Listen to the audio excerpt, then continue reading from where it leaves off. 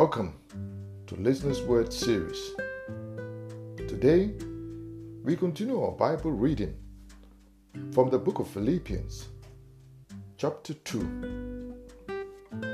Therefore, if there is any encouragement in Christ, any comfort provided by love, any fellowship in the Spirit, any affection or mercy, complete my joy and be of the same mind, by having the same love, being united in spirit and having one purpose.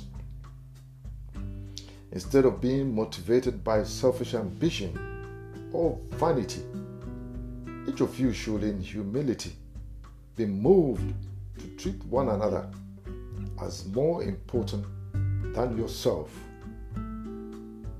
Each of you should be concerned not only about your own interest, but about the interest of others as well.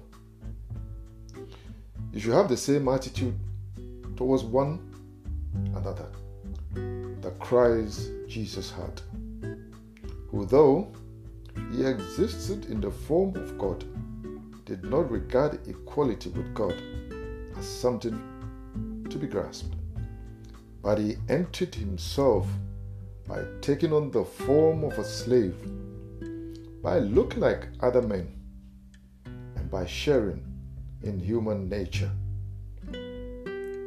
He humbled himself by becoming obedient to the point of death, even death on a cross.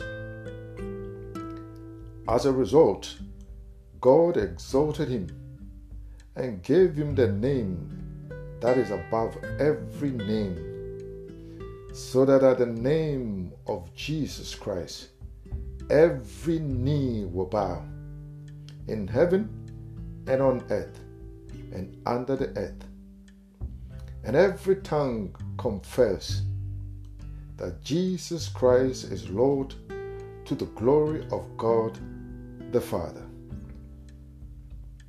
So then, my dear friends, just as you have always obeyed, not only in my presence, but even more in my absence, continue working out your salvation with awe and reverence. For the one bringing forth in you both the desire and the effort for the sake of his good pleasure is God.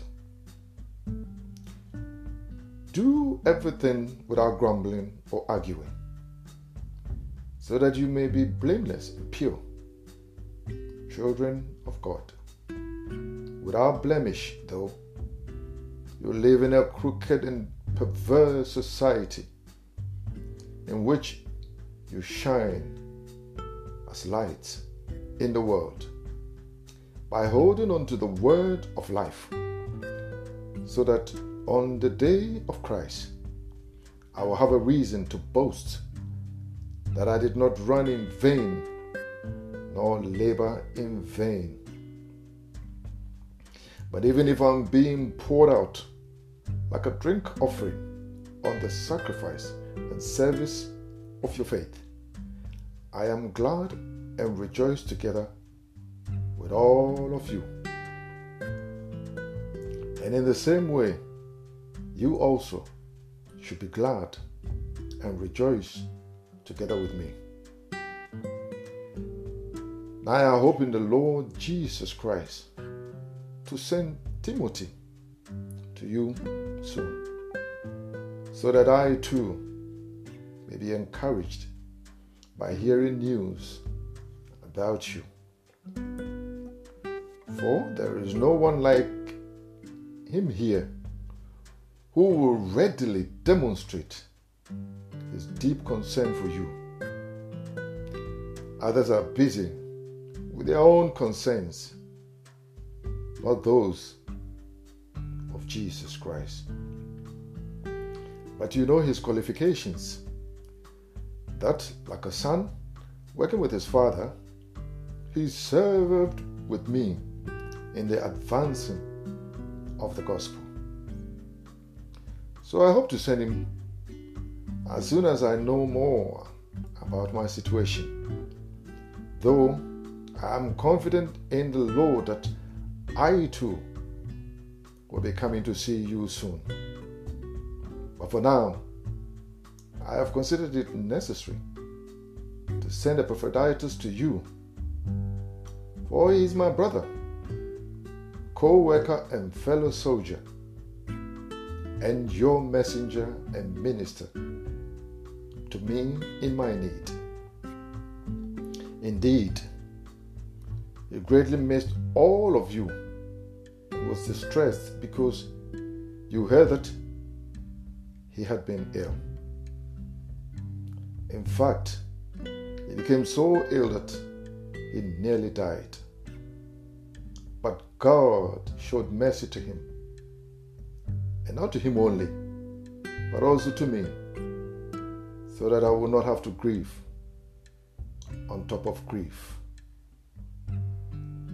Therefore, I am all the more eager to send him, so that when you see him again, you can rejoice and I can be free from anxiety.